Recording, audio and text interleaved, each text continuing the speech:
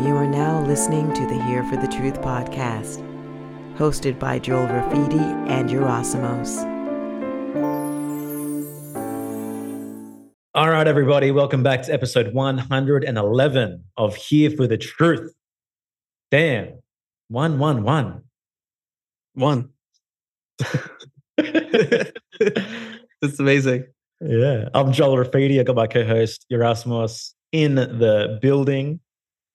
We have Dr. Pran Yoganathan in the house. What are you laughing at? I don't know, dude. That'll just make me laugh for some reason. We got Dr. Pran in the house, and we have an awesome conversation here. He is a gastroenterologist.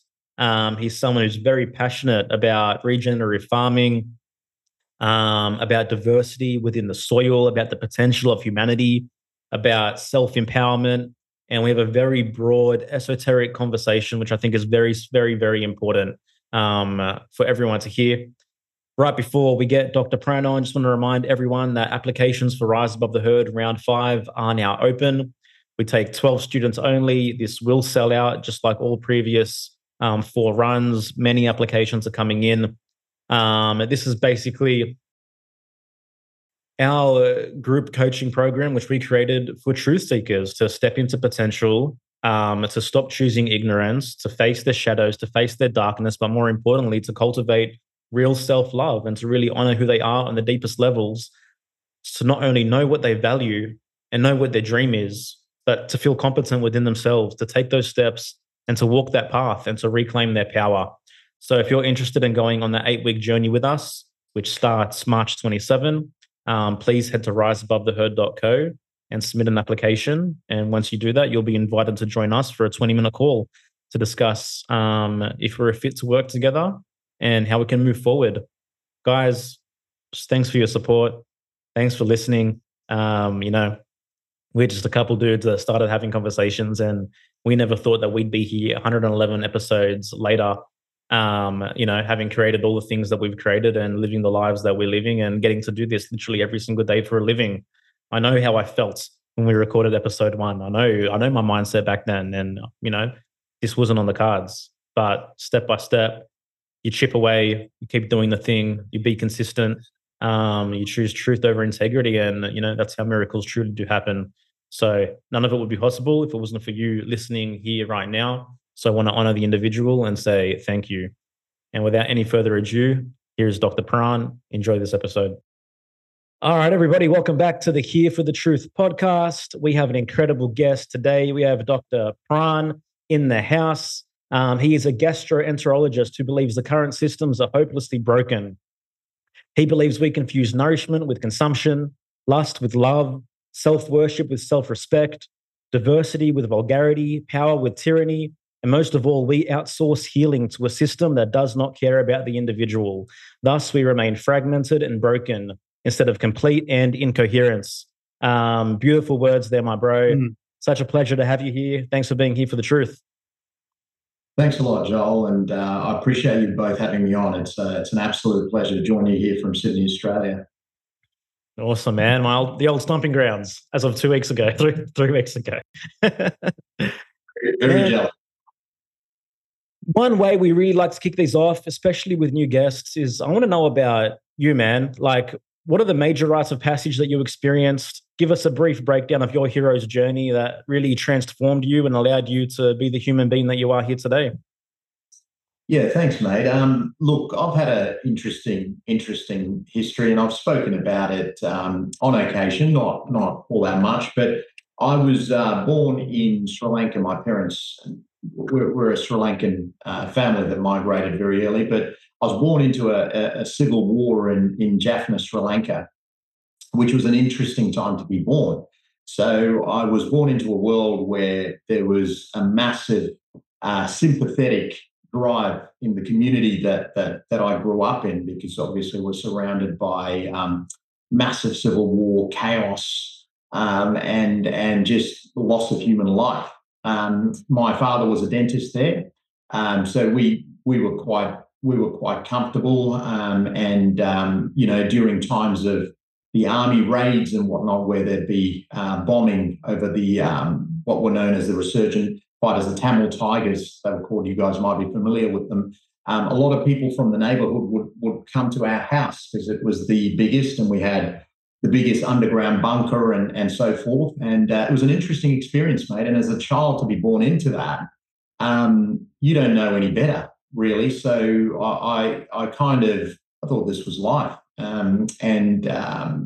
witnessed a lot of horrible things growing up, and I learned the concept that life could be very, very cheaply lost. Human life could be very cheaply lost. I learned the power that governments have over its constituents, and the tyranny that can exist with governments, and that was my childhood. And then it got to a point where the armies were rapidly encroaching within that community, and the Tamil Tigers were well known for drafting in boy soldiers or children soldiers.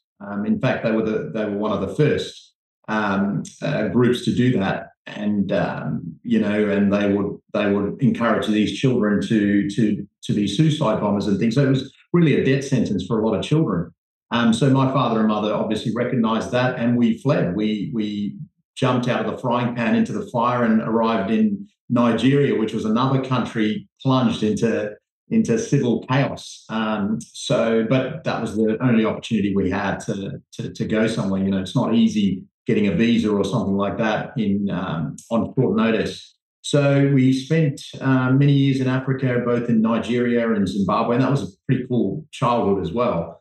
But again, saw a lot of adversity. It was around the time that HIV and AIDS was becoming an issue, and obviously back then there was no treatment. And in Africa, many parts of Africa, there is still no treatment for that horrible disease. And so again, just witnessed a lot of adversity. And finally, mate, we got the opportunity to migrate to New Zealand, and I grew up in New Zealand, did all my medical training there, and then moved over to Australia as a 21-year-old junior doctor, and I've been here 20 years. Australia and New Zealand, I'm very, very grateful for what they provided in terms of a bit more stability. But it's been interesting to watch the changes happening here politically and at a societal level in the last 5 years, 3 to 5 years. A bit of a change, as you guys might have noticed, I continue to practice here as a gastroenterologist. I'm a gut specialist of the gut, and the gut's an interesting organ because once you get a deeper understanding of it, you realise how it relates to almost every system in the body, even our brains, and that's kind of led me down the pathway of how do we best heal, right? And I don't think the current systems that we've got in place, as per the introduction that you read, which were my words this morning, that I don't think they're best suited to self-heal. And this is what we're trying to teach people as a group. There's a bit of a movement down here in Australia and in other parts of the world where we espouse the concept that you don't need a degree to heal. You can self-heal, and it really is the domain of the individual rather than of the medical system.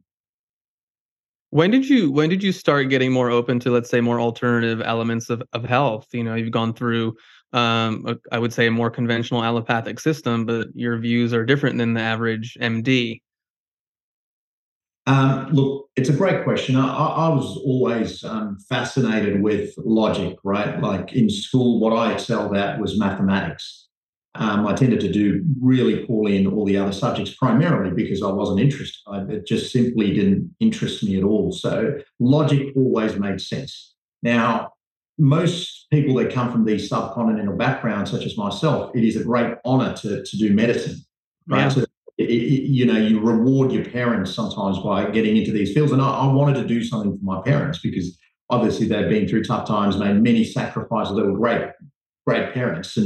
And so me getting into medicine wasn't because I was particularly passionate about it. It was sort of like, well, I'm going to do it to show my parents how thankful I am and to kind of just prove to myself that I could do it. Obviously, medicine's a challenging field to get into.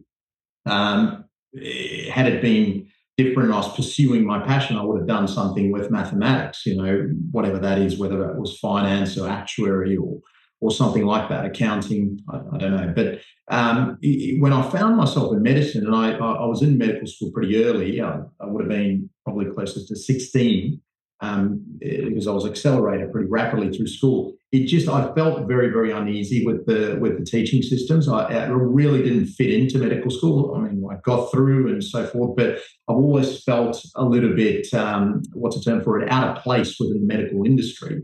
I never could relate to the people that were within it either. Everyone seemed very, very happy to follow rules, but there was very little questions being asked of, well, is this stuff right? I mean, these words that we've been taught, the science, I mean, are we really addressing root cause? So I've always been a chap who's been uneasy within the system, I suppose.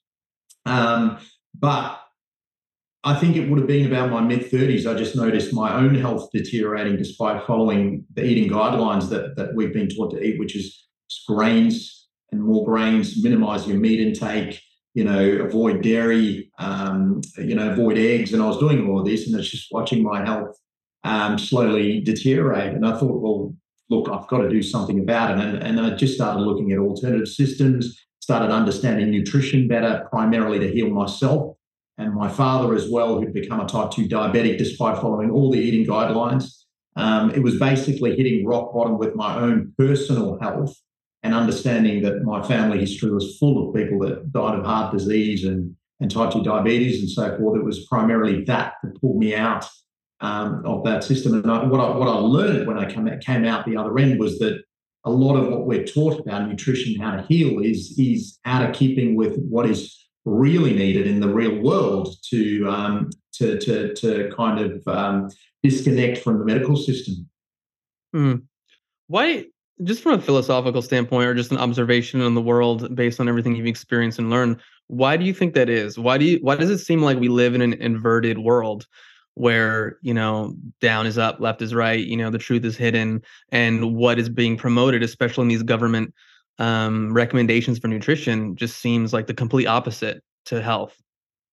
Sure. I think to understand that, I think we need to unpack what existence is. My understanding of existence on a philosophical level, and potentially on a scientific level as well, is that we do best with decentralized systems. Like nature in itself, the universe in itself is a decentralized network. And put simply, anything that becomes centralized, and there are advantages to centralization, don't get me wrong, but over time, centralization rots from within. It fundamentally decays the system. Now, when you think about it, the very grease that runs our society, our monetary system, right? The grease that runs every day, the wheels of society. When you talk about deep centralization, corruption, secret tax levied about the people through monetary printing and quantitative easing, you realize the very grease that runs society is corrupted. And this is why the system decays. So in a sense, centralization over time, with or without its advantages, must collapse itself. And I think that is what we're witnessing. I think we're seeing rampant corporate capture of dietary guidelines in America. And I think there's been plenty of literature published on that. We've got sugar lobbies with so much money that they can lobby politicians and influence eating guidelines.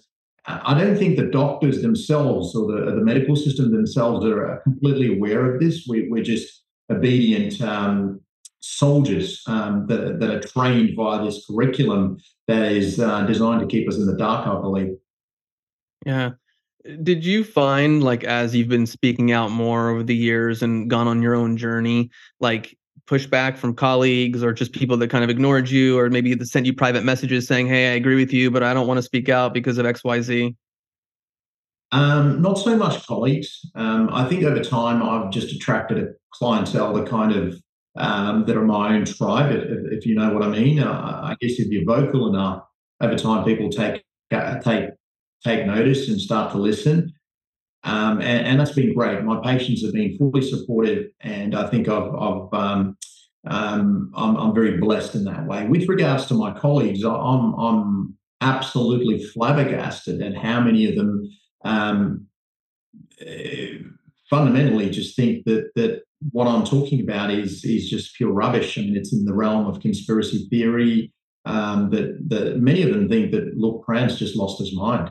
I hear about it, they talk about it behind my back and so forth. I've got pretty tough skin, so it's water off a duck's back. But it's really surprising, and that wonderful quote, I can't remember who it's by, but when a man's salary is dependent on him not doing it, they really don't want to see. And you've got to remember, medicine is one of the most highly remunerated fields. Like, we've been the top 0.1% of the population in terms of what we earn. And, there's so much sacrifice that you go through school, through university to get to where you are.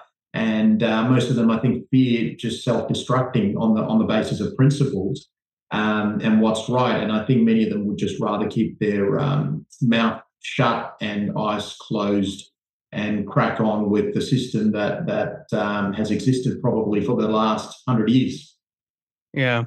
Yes, you brought up one of my favorite quotes is Upton Sinclair, and it can be applied to so many industries that you see where someone goes into it and they're making a certain living, and then they maybe realize certain aspects of it, but they're into deep, like they have too much skin in the game, and it takes a certain person of a psycho-emotional fortitude to go, well, no, the truth is what matters. And if I have to go through some trials and tribulations and I have to recreate my life in a certain way, then I'm going to do that because that's what matters most. Like, again, it's up to each individual. I'm not here to knock someone who's making a certain choice for whatever reason, but when the truth is what you're aligned with, then, it's not going to be easy, and you have to kind of continue that hero's journey. So, obviously I commend you for that, brother.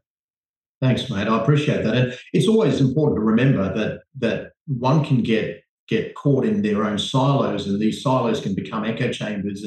And you could believe that what you're saying is fundamentally the truth. But I think it's just about keeping your mind open and reading widely and reading beyond what media and the newspapers want to tell us. Like we're one of the things that I've said about the medical industry, because I can't speak for any other industry, but particular about the medical industry, when you select for people that are conformists, right, you're very unlikely to get any creativity out of them. And this is what I realized about a lot of my medical colleagues, that a lot of them were conformists. They will conform to the greatest authority. So they create portraits or masterpieces that are devoid of any form of creativity. Whereas as a species, we're a very creative, autonomous, decentralized being, and we should have the ability to create. I'm not saying protocols don't have their place, but when you've gotten into a situation where protocols rule entire communities and societies, then you've got an issue, because you get the rise of something that I like to call technocracy, which is the use of science to rule. And I think that's what we find ourselves stuck in. And technocracy is a form of autocracy, and autocracies have got no place in a free society. Well said, man. Yeah, I love it. I mean, it's really how the system gets their claws in you, right? They offer you incentives for comfort and convenience, and we've chewed it up our entire lives. We've been conditioned to seek comfort over tribulation, over trials, over going through major rites of passage ourselves to discover the true strength and power of the individual. So I want to ask you this question.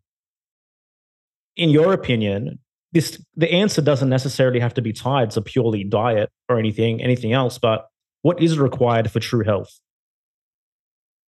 Okay, so it's a great question. It's a broad question, Joel. Mm-hmm. Any living system that has spent millions, if not billions of years evolving, is best suited to the environment in which they evolved in, right? And we spent many hundreds of thousands, if not millions of years, right, when you consider the pre-human species that preceded us, as hunters, fundamentally, scavengers and hunters. And this diet, when you think about how much fat and DHA, which is a type of omega-based polyunsaturated fat, it fundamentally unlocked the power of our brain, right? And the brain's a highly fatty organ. So you get this situation where you've got this enormous brain growth and drive for better nutrition, leading to our intelligence. And we owe our cognitive abilities to the scavenging and the hunting that preceded us. Okay. So 10,000 years ago, something critical occurs where humans all around the world are all about the same time, really, within a few hundreds, maybe a few thousand years of each other, which isn't long when you consider our history, all start farming. And we get this thing called the agrarian revolution, where we start becoming less dependent on meat and more dependent on grains, but still very much consuming high levels of meat, which I think is critical for good health.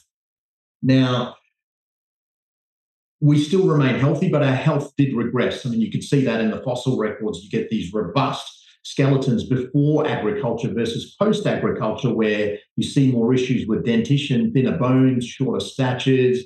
But what the agrarian revolution allowed us to do, it stopped us from being nomadic wanderers following herds of animals, right? And allowed us to build civilization. From civilization came the great religions, legal code, mathematics, art, music, all of this sort of stems from the agrarian revolution. So I think that's a good compromise, is it not? That we give away a little bit of health to gain everything that humanity has got now. But in the last 50 to 100 years, we've started seeing some major changes in the way we farm.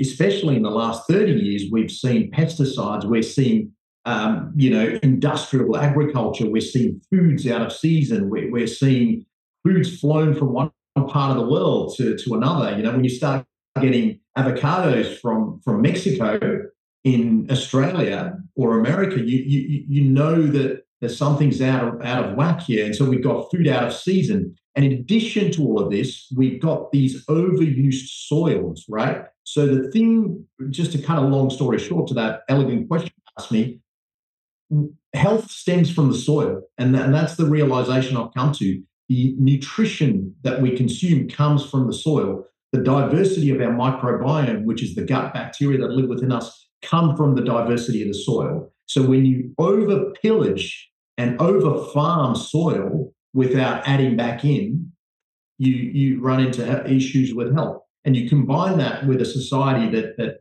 craves the easy route or convenience, and we're all stressed out of our brains trying to pay off these huge mortgages, which means that cortisol's constantly being fired.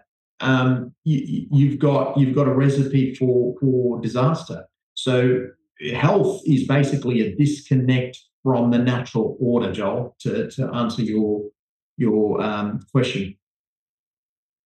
Yeah, well said. Right before you said that last line, I was going to say, I feel like to sum it up is, how can one individual align with nature more easily? Because I feel like we've gone so far away from that.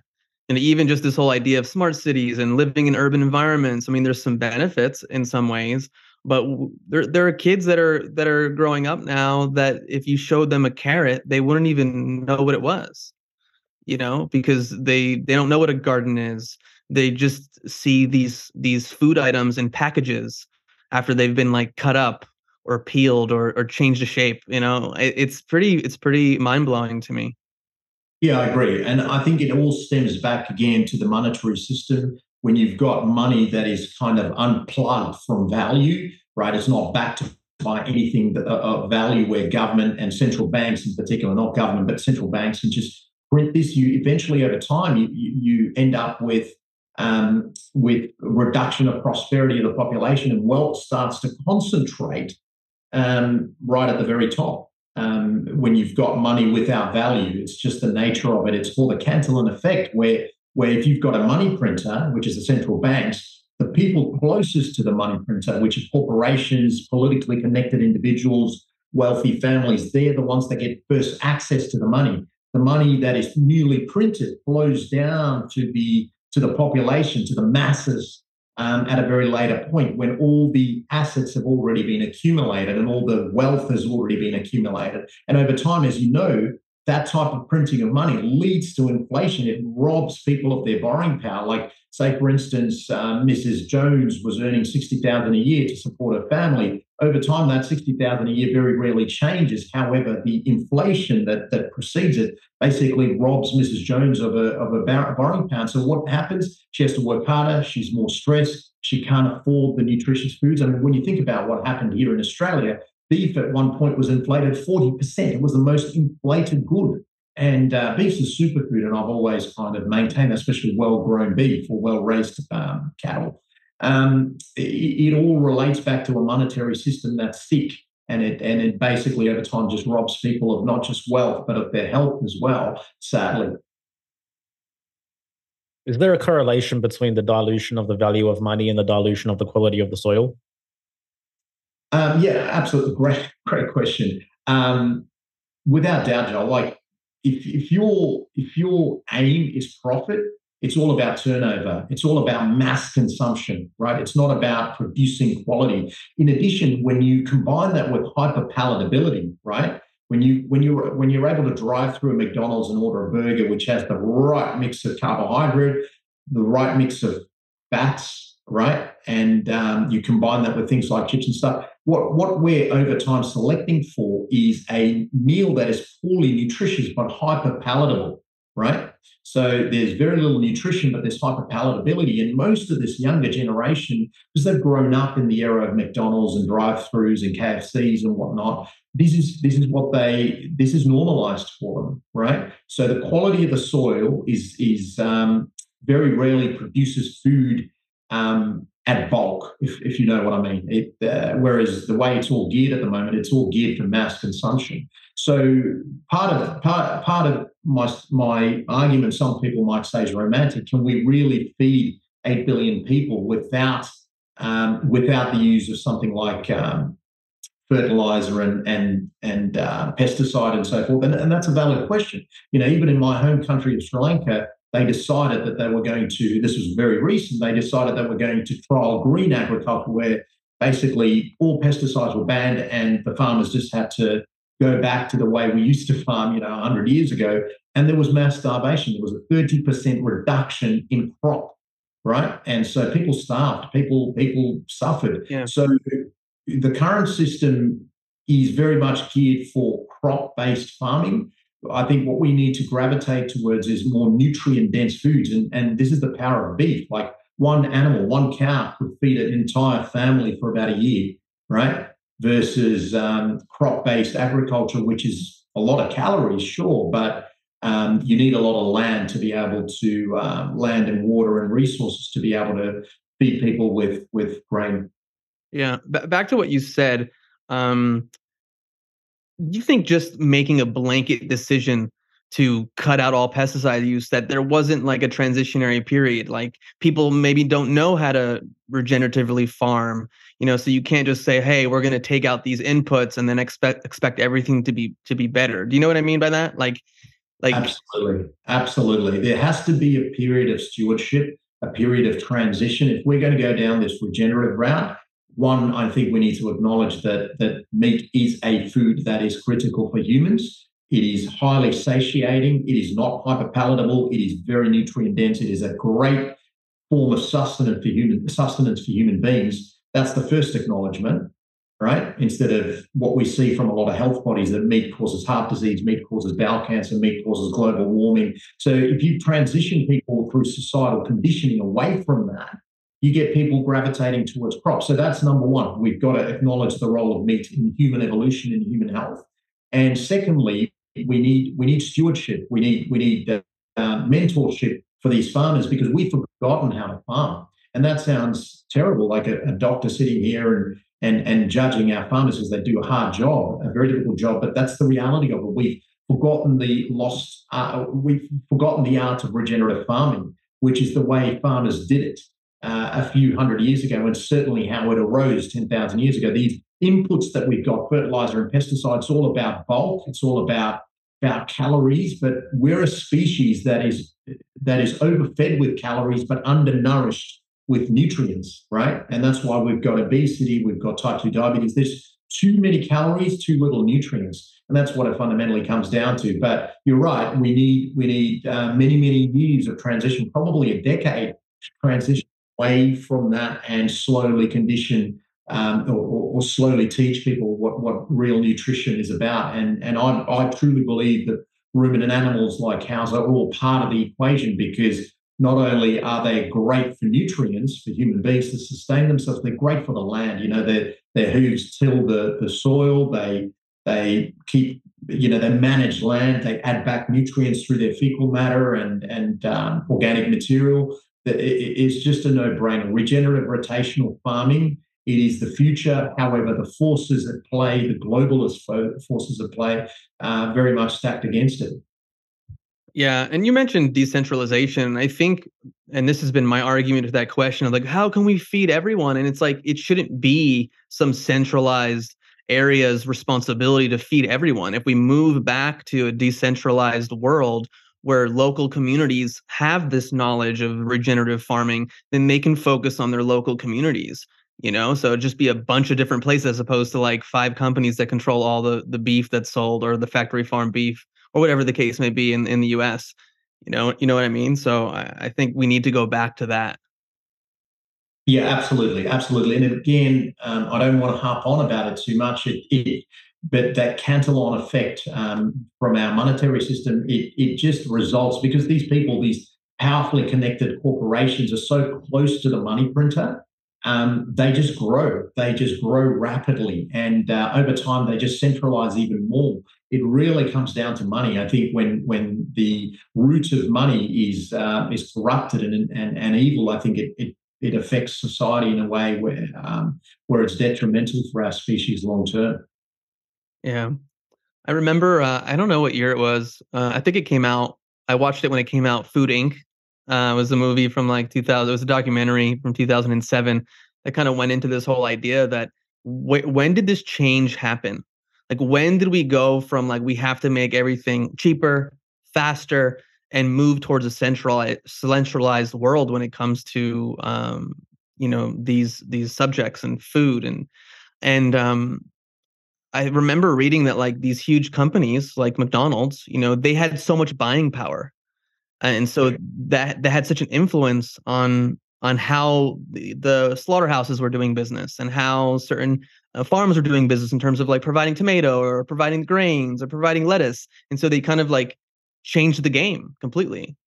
That's right. Borrowing power instead of buying power. They've got enormous borrowing power because of their closeness to the banks, and that's what it fundamentally comes down to. It's a debt-based system, and they just borrow and service that debt quite easily, especially when you've got cheap money and interest rates are very low and have been low for many years. Even though they're rising, they're still relatively low. I think that's what it comes down to. And over time, it's just not just borrowing power, but that money starts influencing public health decisions. Right, when you start influencing nutritional guidelines, I think you've got a major issue. The nutritional guidelines have somehow blended whole food red meat with a hamburger.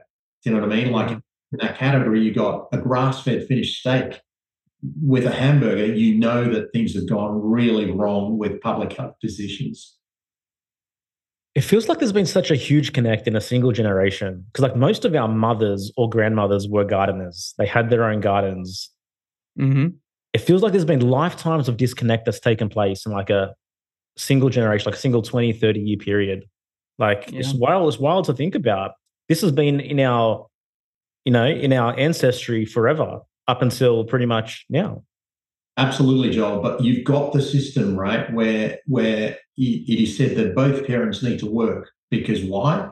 You need to express yourself. So both parents gravitate towards working. There's just less time, more convenience-based meals, families that have broken away from living in large communities, and wisdom of the elders kind of neglected. A lot of the elderly people are institutionalized. A lot of them, rightly so, because their bodies are fragile, so people can't care for them. And it all kind of comes back to this vicious cycle, right? Mm-hmm. The fragility that human beings seeing as we age, that we're seeing now, is not normal, right? Human beings, yes, of course we age, and our skin ages and our bones age, But what we're seeing now is it is aging on steroids. So when you've got the ability of an elderly person no longer to be able to get up from a chair because their proximal leg muscles are weak or their bones are paper thin, you've got a system whereby they're no longer functional in society. So they're institutionalized. You lose all that wisdom. And when you've got both parents working to support these enormous mortgages that these banks lend out for prices of homes that are fundamentally overpriced on this in this Ponzi scheme, you've got people that just don't have time for health. So we gravitate towards convenience. I'm lucky enough, like my wife doesn't have to work a full-time job or she's a full-time mother, but she still gardens, she still cares for animals. And I think most people would gravitate towards that should they have the time. And the time is the critical missing part of the recipe here. We are no longer able to have that time to be able to do these things. Yeah. And we've lost great wisdom when you think about that ability to garden, because that is a critical part of it all. We were connected to our food supply, right? We were directly connected, like, people that used to go out and hunt, and that would be acceptable. Whereas if you go out now and hunt, you're a misogynist or you're cruel to animals, but people have no problems walking into a supermarket and picking up a steak from the aisles. That's that disconnect from food that people have got. They believe food comes out of packets from a supermarket rather than going out there and achieving it yourself. And that is a huge part of the problem. Yeah. And I think on top of that, like just the demoralization and the huge propaganda campaign to disconnect us that's taken place means that even if we had the time, I don't think today people would be inclined to want to garden or till the land or farm or hunt, because our values have changed. The system's values have been inserted into our psyche, and we're disconnected from what's truly valuable for human health and for human freedom.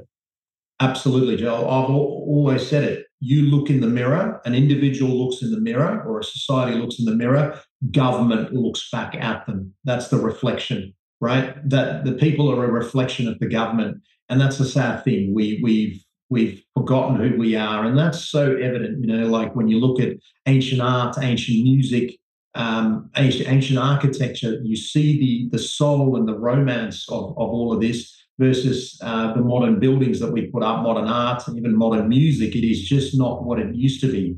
And that's because that we're being robbed of our creative powers, our autonomy, and the ability to work as a decentralized unit within this decentralized network called the universe. Again, centralization does have its benefits, but sadly, inbuilt into that equation is the fact that it over time has to wobble, and sadly the pillars decay. Yeah, government God makes man in his image, and man needs to make himself in his image, but man has no idea who he is the issue. Yeah, I think I love Graham Hancock, who's the historian. I don't know if you guys are aware of him, but he talks about our past and that we've just forgotten what humanity was and what we were capable of. And we were capable of great things. We still are capable of great things, but sadly our creative powers are suppressed. That even goes for our schooling system. If you're a creative individual who's divergent in your way of thinking, you don't necessarily fit in with what society says, that's very quickly stamped down. And a lot of diagnoses of things like ADHD and whatnot are labelled on these kids, and very quickly they're just robbed of their abilities to be creative, and it's labelled disruptive when you're not fitting in with the rest of the crowd. And that's a sad thing that we've seen go on as well at a very grassroots level.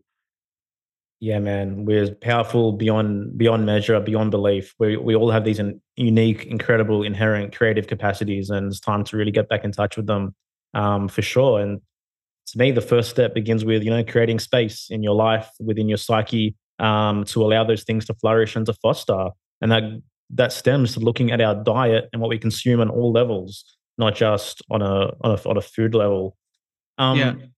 Yeah, go. Sorry, I'm going to say something real quick. I think this is why it's so important to get back to the land too, because you talk about creating space.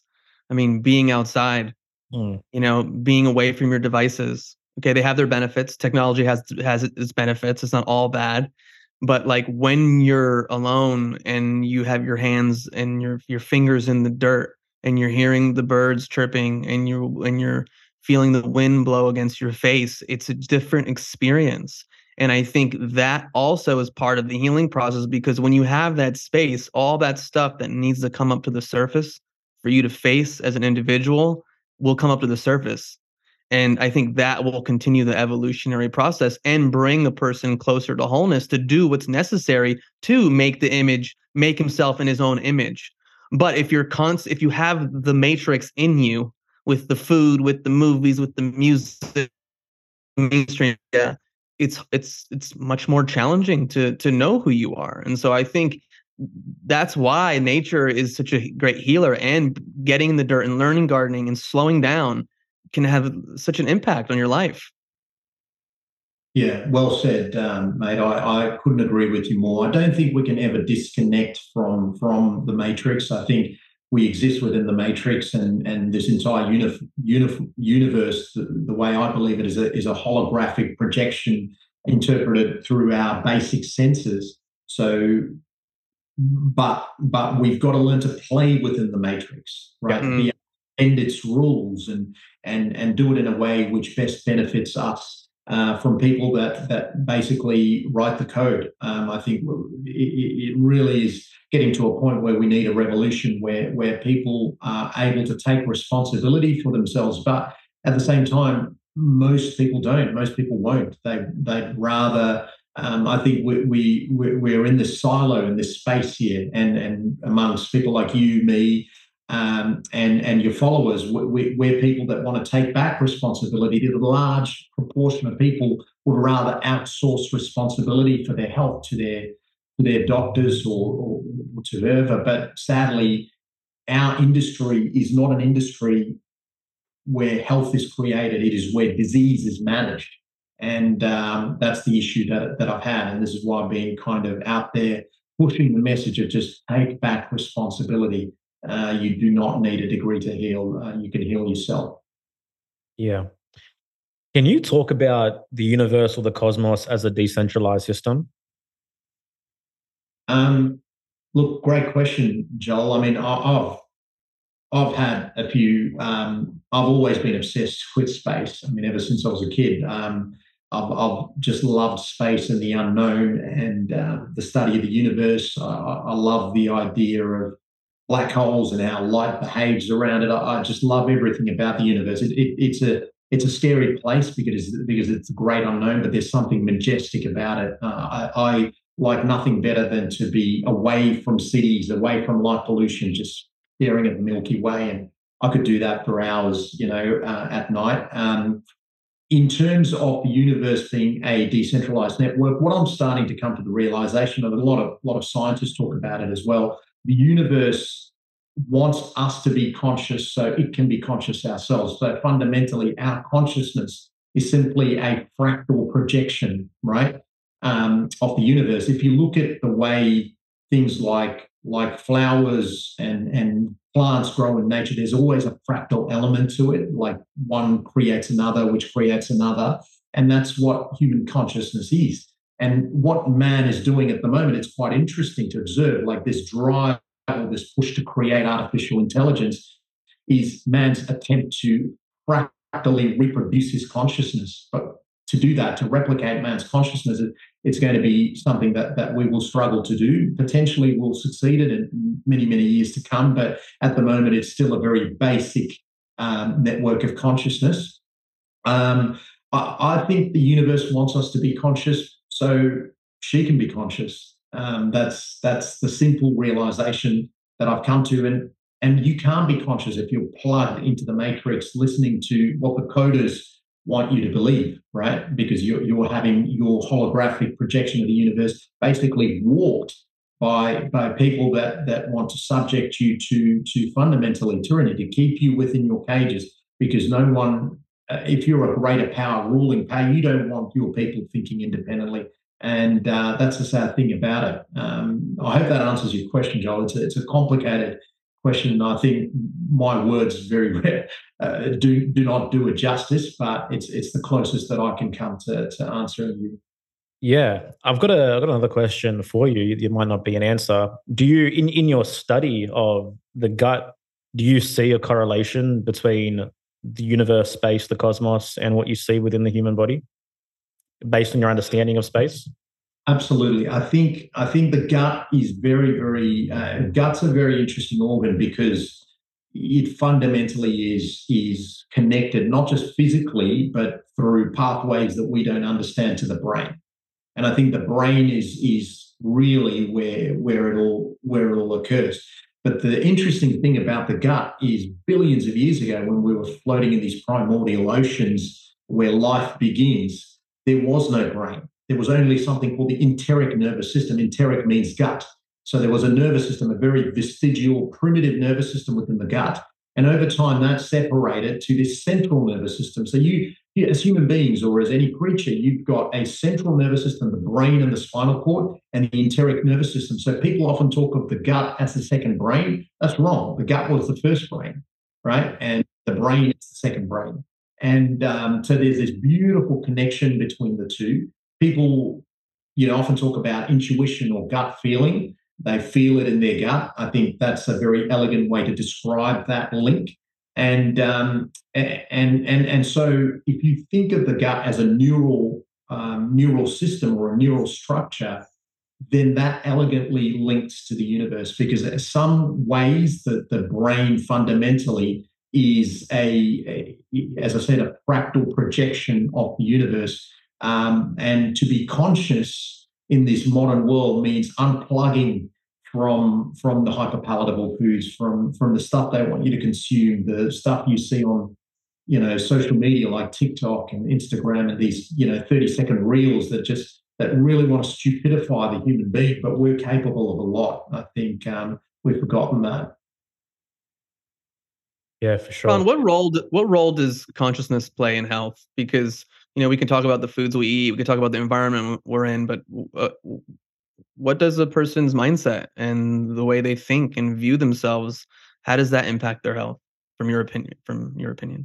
Yeah, look, great question. A lot of what I see on a clinical level, people are fundamentally on autopilot, right? They get up in the morning, they have their processed grain cereals, which are full of glyphosate and sugar, and they drink that with their skim milk. And because it's a poorly satiating or poorly satisfying meal at 10 a.m., they're hungry again. And so they gravitate towards a muffin and a coffee.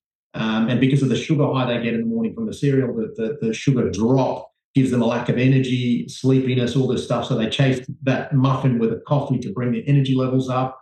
And the muffins are poorly satiating meals, so they're back at it again at lunch, trying to fill up on something. They eat a sandwich, poorly satiating again. Afternoon tea, dinner's often just pasta and fills you up temporarily. And then they're at it again at dessert.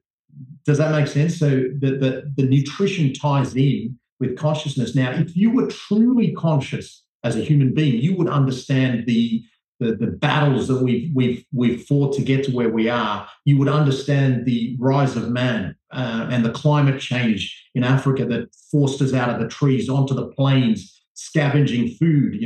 Africa used to be this lush rainforest 6 to 8 million years ago, but massive climate change meant it became an arid territory where trees became far spaced apart. So forced this primitive ape onto the plains. So on this plains, we learned to scavenge. And over time, as our brains grew, as we unlocked things like the fat from bone marrow and stuff from scavenging, we learned to hunt. So if you were consciousness, you would understand these concepts. You would understand the importance of the agrarian revolution, which we talked about, and the rise of civilization. You would respect your history. Does that make sense? Mm-hmm. And I think you would eat in a way that respects your history, that you understand that soil is an important component of nutrition. The plants, the vegetables, and the fruit grown in healthy soil, animals that feed on healthy soil are clearly going to nourish you more. And I think if people consumed food in a way where they were heavily conscious of their past and their evolutionary history, we would have a situation where we would value nutrition or nutrients over calories. And look, I mean, I'm very critical of the calorie in, calorie out model for weight loss and health, because it is talking about something nonsensical. But that calories are everything, but they're not. It's nutrition and nutrients that are everything. Calories are simply a fuel that your body requires, but you have to have the basic inputs, which is nutrition and nutrients, correct first. It's like obviously we'd highlight and we talk about the importance of well-raised meat, grass-fed cattle, grass-fed steaks. For the individual that doesn't always have access to the best quality meat, can't get organic grass-fed meat all the time.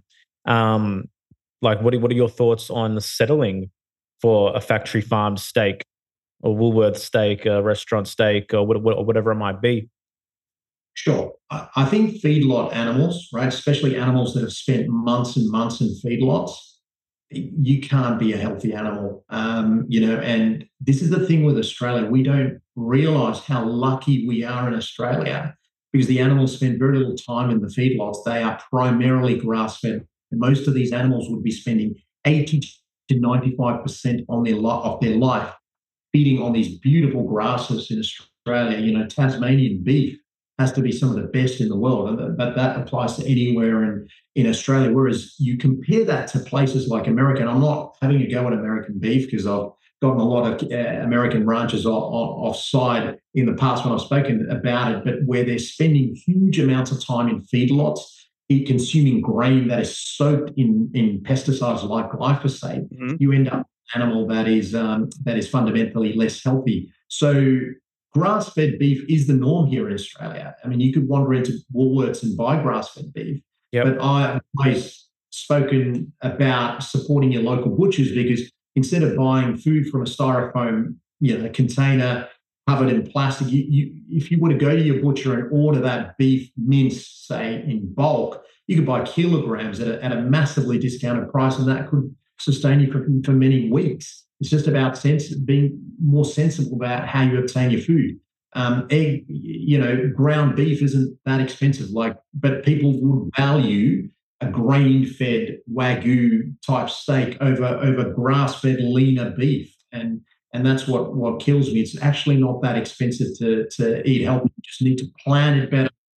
Buy it direct from butchers or direct from your farmers, support these small businesses. But people are driven by convenience. They would rather finish work and wander through Woolworths, pick up the piece of meat, go home and cook it fresh. Whereas if you're freezing your meat and storing it in bulk, you've got to get up in the morning, pull it out of the freezer, plan it. Okay, this is what I'm going to put aside. It'll be defrosted when it comes home. And all that requires planning. People don't have time. Time's a critical part of all of this. Yeah, I think also people don't see the big picture in terms of, oh, I have to invest this large amount in the beginning because I have a relationship with my farmer and I'm going to go buy a half a steer or a quarter of a steer. But in the grand scheme of things, you're looking at such a discount. Like I remember I lived in New York City for 8-9 years, and I think now it was maybe 13 years ago I built a relationship with a farmer in New York, and I was going there and getting a quarter of steer, and like you're getting all these different cuts of beef, ground beef, and it worked out to being like, I don't know what it was, maybe like $6-7 a pound, with everything put together. And like you're fortunate if you just go to the local market and get like just 1 pound of ground beef for $6, but you're getting all these other amazing cuts. And when you bring it all together, it's pretty amazing. But again, it takes planning, it takes knowledge. Maybe you need to buy a little extra freezer or something to be able to store this. But again, it comes down to value system and what you prioritize. Because even from a health standpoint, I can't tell you how many conversations I've had with individuals. Look, I can't buy organic food, or I can't have that ribeye steak. Meanwhile, they have every single monthly payment to every single online thing. They're going out drinking and spending a few $100s, a night, whatever the case may be. You could just add that list up. And so it comes down to what you prioritize and what you value. And each individual is going to have a different answer to that question. Yeah, exactly right. I think that's really well said. But going back to consciousness, I think the more conscious you become about everything around you, the less unconscious your behaviors become. Do you know what I mean? You're just not gravitating towards convenience and hyperpalatability. It is, well, how do I best nourish my mind? So nourish my body so my mind remains sharp. And that's what it fundamentally comes down to. Yeah, and even just valuing time in a certain way. Like, of course, just ordering takeout or going out to eat is going to be different than, oh, I want to take some time and I want to cook this meal. But if you have that desire to nourish yourself with this food that either you've hunted or you've grown or you've gotten from a responsible farmer, that's a whole different experience. Now, again, it's not for everybody. It depends on what you want, where you're at, what period of life you're in. But I can speak for myself. Like, that's a high value for me, and it has always been. I would rather spend money on high quality food than all the other bullshit. And that's been something with me for 15 plus years. But other people, they don't feel that way. And hey. It's that culture of consumerism that has us gripped. All that advertising, all of the celebrities that kind of push all this out. It's really critical to unplug from all of that, isn't it? Definitely is, man. Yeah. So I guess we've addressed it quite broadly in bits and pieces throughout the conversation, but more specifically, how does one begin to unplug? How does one begin to claim more responsibility and reclaim more power in their lives and more autonomy? Yeah, I think study history would be not just the history that's written by the victors, but history that is our deep history. I think have a really good understanding of what human beings are. What do you recommend in that regard? Like if someone said, "All right, Doc, I want to study history. Point me somewhere." Yeah, look, I think obviously what I'm saying would resonate poorly with people that are creationists, right? Yep. I'm not a creationist. I've read the Bible and I absolutely adore the Bible. I think it is a book that is written with so much analogy to it and art to it. We interpret something that we should be looking at it from an artistic perspective. We interpret the Bible literally, and I think that is the problem. I think we have to put all those biases aside and just simply read. I think all it takes is to pick up an encyclopedia to understand where human evolution comes from. I don't think it's hard. The knowledge is out there. It is well established. I think it is really critical to understand the farming revolution, understand why that came about and how that affected us. Remember, I said there were positives and negatives. I think the farming revolution overall was brilliant. I think we cannot romanticize it and say it would have been better had we remained hunter-gatherers, because that was a difficult life. I mean, perhaps we were happier and all this sort of stuff, but the human consciousness needs to do more. We need to be able to express the beauty of the human consciousness through art and film and all of this sort of stuff. We are creative. We're highly creative people, a species. So knowledge is everything. So history is everything. Now, with regards to how do we unplug from the matrix, we have to understand the corporate capture that the world is gripped under. There's a few companies that control our entire food supply. Not just that, the pharmaceutical industry, we've got the medical industry, which I believe is also captured, and our governments. Sadly, our governments, like we think of our governments as being sovereign, but really they too are captured by the very corporations that have captured each and every individual. And I think unplugging is basically saying, well, I choose not to accept that. I choose to kind of be a little bit more of a sovereign individual. And sovereign doesn't mean that you're rioting. It's just simply that you're quietly unplugging from it and choosing to do things that 99% of the population aren't doing. And people might say, well, that's kind of antisocial. But people have to realize something. 90 to 95% of our population, in fact, these statistics are known for America, are metabolically unwell. People are not well. So I think it is no measure, as I think it's a Krishnamurti quote, it's no measure of health to be adjusted to a profoundly sick society. I think that's what it comes down to. We have to stand away from the herd when the herd is sort of rushing at great speed towards a cliff. Rise above the herd, yo. I totally hear you. It's like we've just been so programmed, so conditioned, so beaten down to just not trust ourselves. We lack discernment on so many levels because we've given power away in so many different ways, spanning intergenerationally. And it's difficult in the beginning because, to trust yourself, it's not easy when you be conditioned with a dysregulated nervous system, bombarded with so much programming, unhealthy foods, et cetera, et cetera. But if we can just start looking at our lives, and addressing what's one thing that I can reclaim power over, and it's not going to happen overnight, but if we can work towards it bit by bit, step by step, then that's how you build capacity. That's how you build competence. That's how you grow self-esteem, by taking one small thing back into your own accountability and mastering it, and then looking and saying, okay, what's next? Absolutely, absolutely. And I think, like, I've always been a great fan of weight training, but it doesn't need to be weight training. It could be running, it could be any form of exercise, it could be cold immersion, it could be swimming. Do difficult things. That's what the human body was built to do. Do physically push yourself to do difficult things. That is what we're meant to do, and push the mind to do difficult things. That is what we're supposed to do. We evolved in this environment that was rapidly changing, quite hostile towards us as well. It's not a romantic system. The environment is a hostile environment that it was a cauldron that we evolved in animals that were hunting us, weather that's working against us, weather shifts, we had to move. So mentally, we are really built to be challenged. We're pushed to be challenged. I think humanity works best when we're physically, mentally, and somewhat spiritually challenged as well. I think that's when we really thrive. I think weight training is a great start for a lot of people, not just becoming more mindful about your diet, but combining that with weight training. It teaches you to do hard things and become addicted to doing difficult things. I think that's the pathway to consciousness. Yeah. And the MO of the system is to remove challenges, right? Yeah. To appease everything, make everything as easy as possible.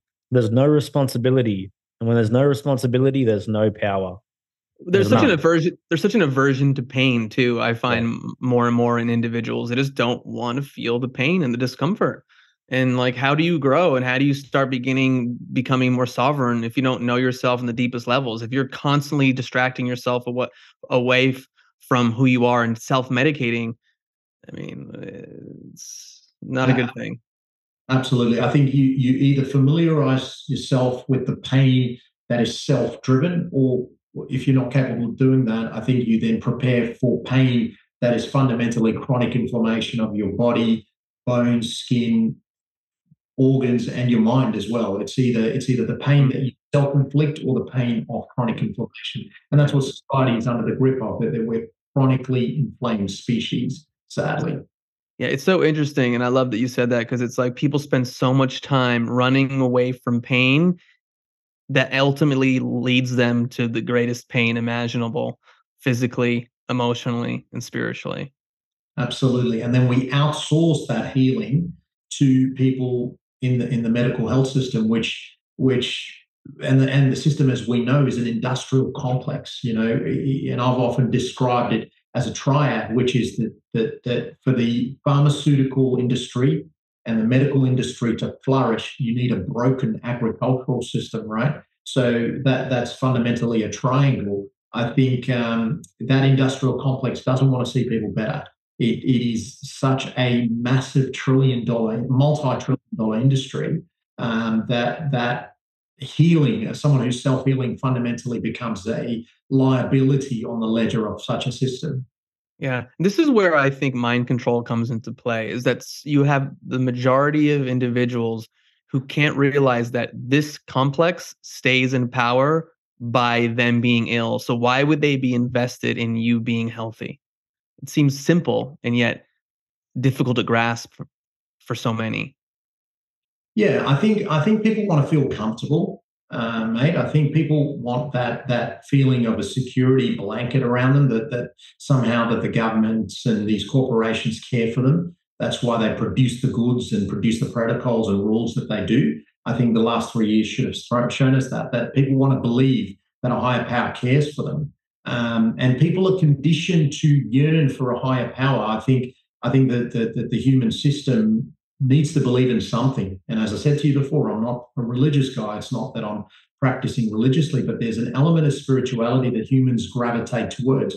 In the absence of any form of organized religion, the highest authority of that era becomes what they gravitate towards. So these sort of governments fundamentally become the temples in where they worship. These rules and protocols that are handed out and mandates that are handed out become It's like Moses descending from the mountains with these commandments written on these tablets of stone. And that's what it is. These rules the government puts out are the rules by which people want to follow, because that is what we are. We are conditioned to want to yearn something higher. But I think what we need to teach people is to kind of unplug from that, and really that higher spiritual self needs to come from within. I think you need to write your own rules on the tablets of your own mind to really progress from all of this. Yeah. It's not that you shouldn't believe in a higher power, but you should be connected directly to that higher power versus a middleman, which in this case seems to be government. People outsource that just as they outsource their health to other institutions. Yeah, well, absolutely. There's a literal correlation between, the church, the Vatican, the Jesuits, nobility, and the medical system. And our friend David Whitehead has a great docuseries called Cult of the Medics, which shows how that one simply morphed into the other. So you're right, man. The altar simply just changed the way it appears. Absolutely, man. And it all, again, goes back, if there's anything that people can take away, it all goes back to money, right? Money is the grease that runs civilization. As I said before, if that is corrupted, it just decays everything. It permeates into every little facet of life. And that's what it sadly comes down to. If you talk about those aspects that you talked about before and how it relates to medicine, the common underlying theme from all of that will be money. And we've just got money without backing. No, it's not backed against anything. It has no value. And if that grease lacks value, then society over time loses values itself, its own inherent values. Yeah. So let me play devil's advocate for you. All right, Dr. Pran, you're telling me it all comes back down to money, but what control do I have over all of that? Federal reserves are in place, central banking is in place, fractional reserve is happening. How do I take that information and empower myself with it? How do I reclaim? How do I use that to reclaim what's necessary to move my life forward? Okay, great question. I think if you understand all of that, say you get a grasp of all of that, you'll very quickly see that the things that truly hold value have to be tangible. And why do people that are hyper elite, that top 0.0% of the population, why do they go for land? Because it is tangible, because it has use. And I think people, ideally, in the ideal world, this is perhaps the romantic in me coming out, people should gravitate towards picking up, small farms. Doesn't need to be big, 2 or 3 acres, 4 acres, with the ability where they can actually grow their own food. But that would mean people would need to move out of cities, out from these gentrified messes that people tend to gravitate towards. What does that bring? Moving outside, a bit more regional. What does that bring? It brings you not just the ability to produce food on land, it gets you closer to nature, which is one of the critical steps that we talked about. Yeah. A person living a little bit more regionally, if they step outside at night to witness the Milky Way in all its glory, you see it all laid out before you. You become a lot more connected to the cosmos. But what do people want to do? They want to gravitate to the city. They want to live in these high-rise apartments where they sleep at night away from the Earth's magnetic field. It just becomes very structured, and that's societal condition. So to answer your very elegant question about what would I do, I would gravitate towards assets that have some tangible value, not cars, not clothes. I'm talking about real land. Yeah, for sure. And on top of that, the greatest asset, I think, is your own potential to create value, which isn't even dependent on having to own anything or have anything. When you have something to give, when you cultivate your character and your strengths and your capabilities to create value at any time, any place, anywhere you have something to offer, then that's real, Absolutely. I think that's brilliantly said.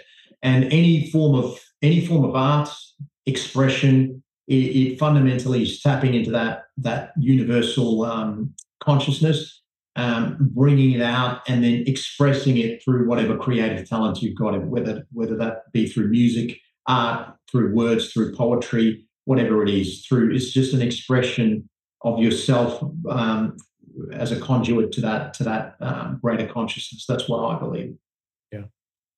What inspires you?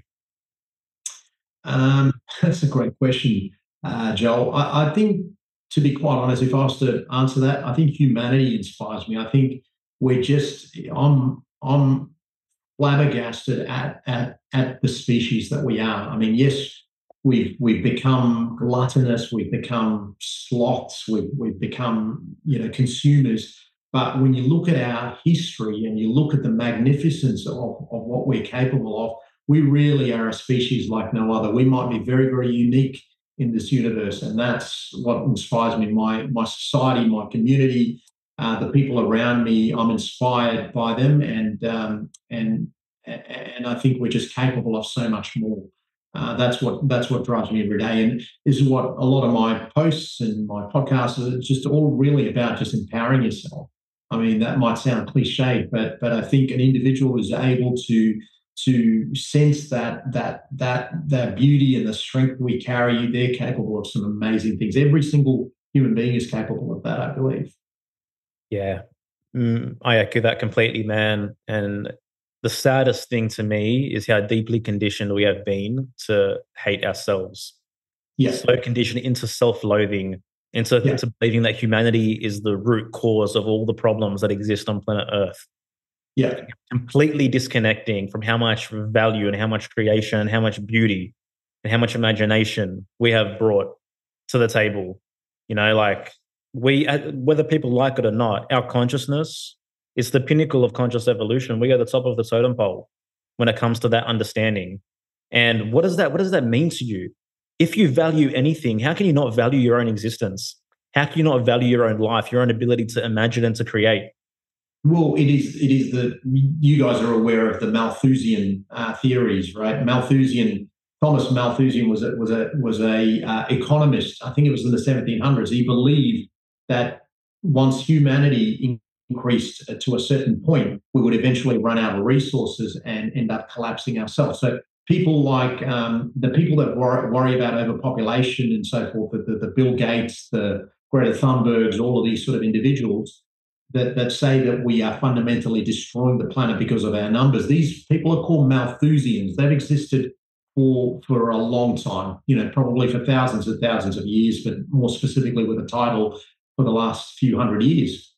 I believe these concepts are behind why people end up self-loathing, especially in this era, right? A lot of that generation, the younger generation, are growing up with the thought that our footprint on this planet is single-handedly responsible for the destruction. Yes, I'm sure we could do things better. I think some of the deforestation to feed consumption of useless goods is absolutely debaucherous. But we are, as you said, the greatest pinnacle of consciousness on this planet. The universe wants. We're a masterpiece of that universal fragment of consciousness. So I think we should celebrate ourselves and really move away from that mass consumption culture. I think that's the way to do it. But the society being very, very successful in conditioning people to believe that human beings are the reason that the planet is in decay. So you get a lot of people that don't even want to procreate. They don't want to bring a child into this world because and I'm not knocking anyone's decision whether to have children or not, but a lot of them will go against their desire to bring a child into the world because they believe that they're contributing to bringing another human into the world contributes to the destruction of the planet. And I think that's a sad state that we've reached. Yeah. Hmm. Somber note. Yeah, no, I hear you. I mean, I feel like that's a phrase that a lot of people say when they talk about having kids. Like, I don't even know if I want to bring a child into this world. Yeah, bro. You know, It's part of whereas it's embedded in the culture now. To think about overpopulation, climate change, whatever it might be. Like fuck, yeah, 6 years ago, I was a vegan who thought that I didn't want to have kids because of overpopulation, and I thought that was a moral virtue. Because morality has been distorted. Our ideas of morality have been collectivized and they've been literally installed in our psyches. Um, because we're detached from what true morality is. And true morality is how much you value you place in your own life. because how much you value your life determines the quality of the choices that you're going to make, not only for yourself, but for the life of everyone else as well. And we don't live in a society that promotes the value of human life. Imagine watching the news and hearing good stories, seeing great virtues, seeing great heroic acts, seeing great accomplishments, constantly being fed into all the eyes and ears of the watchers and listeners, but it's simply not the case, man. It's backwards. And it's because the people that are spreading those stories and who are sharing that news, they're the ones that fucking hate themselves. And they want us to be like them. Yeah, I agree. I think tyranny basically comes down to the ability not to love, right? It's these people are searching for love, and it's sad that they feel that the only way to achieve that is through oppression. It really is. It just comes down to not having and not feeling that warmth of love, and it's just so sad that it's become a cycle. Yeah. This is a good chat, gents. Mm.